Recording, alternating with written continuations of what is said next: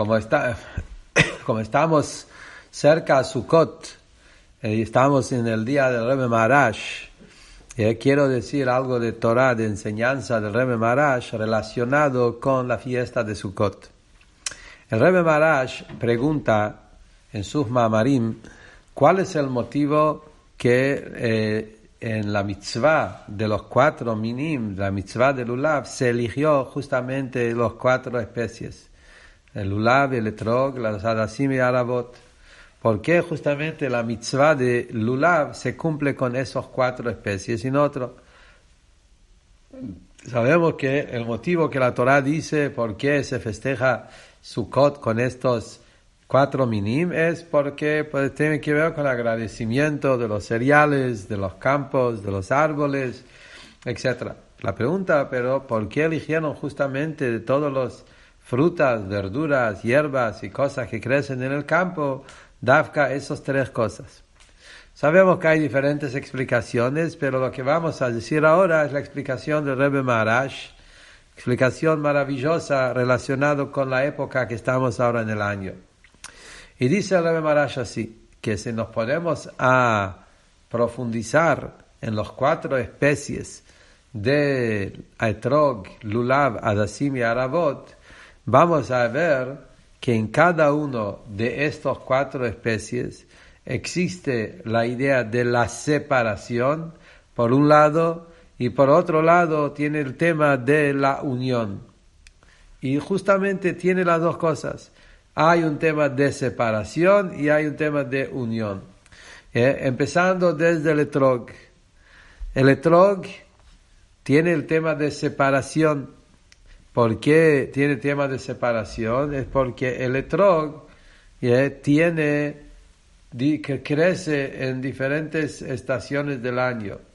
Todos los frutos crecen o solo en el verano, o solo en invierno, o solo en el otoño, solo en una época. El etrog está en el verano, invierno. Entonces hay diferentes estaciones. No solo uno. El etrog no necesita solo el calor. Hay árboles que el calor le hace mal. Hay árboles que el frío le hace mal. Hay árboles que la lluvia le ayuda, pero el sol, algunos necesitan el sol. Cada árbol tiene una característica.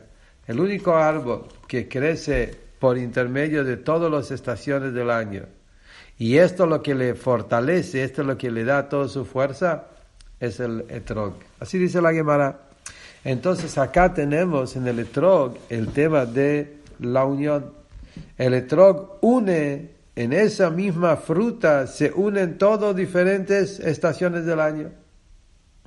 ¿Me entienden? Entonces esto es un punto de ardut, de unión, de unir, que lo vemos en el tema del lulav. Después está el tema de eso es en el etrog, en el lulav. En el lulav, ¿cómo es la halajá del lulav? Por un lado, el lulav tiene que tener muchas hojas. El lulav tiene hojas. Pero otro lado, las hojas del lulav tienen que estar totalmente unidas. Si por algún motivo se abre, si algún motivo se abre y ¿qué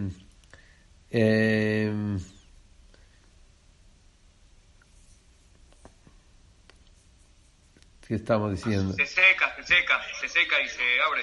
Y no sirve. El lulav tiene que estar todas las hojas unidos.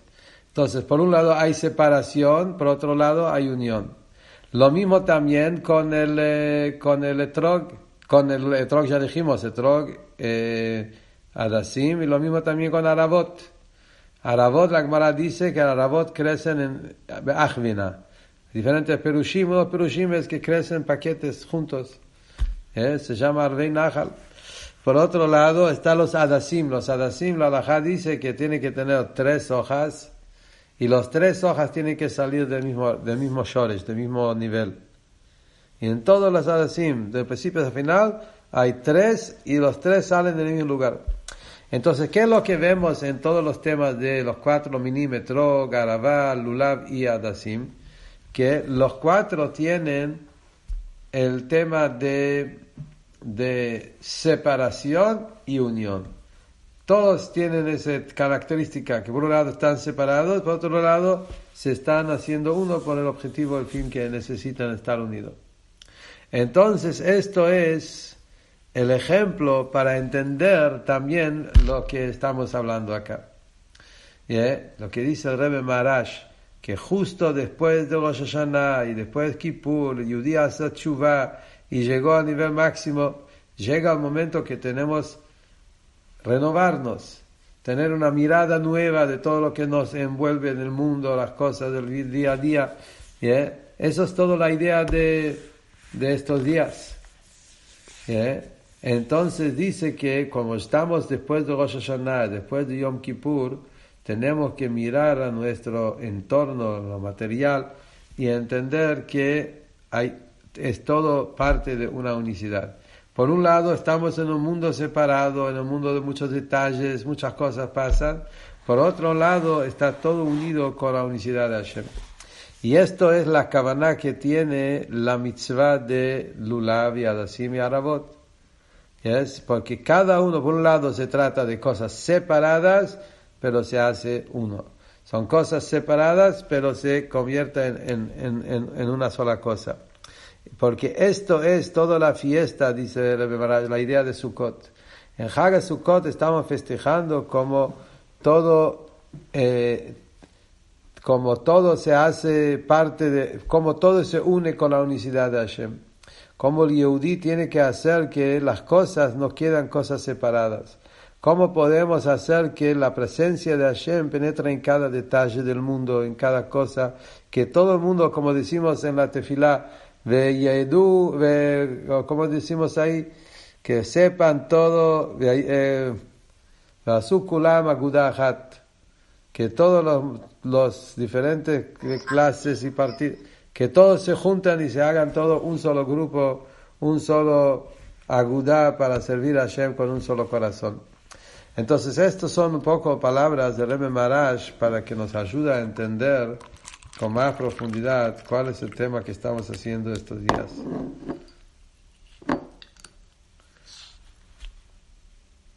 Ardut Hashem, Lechaim.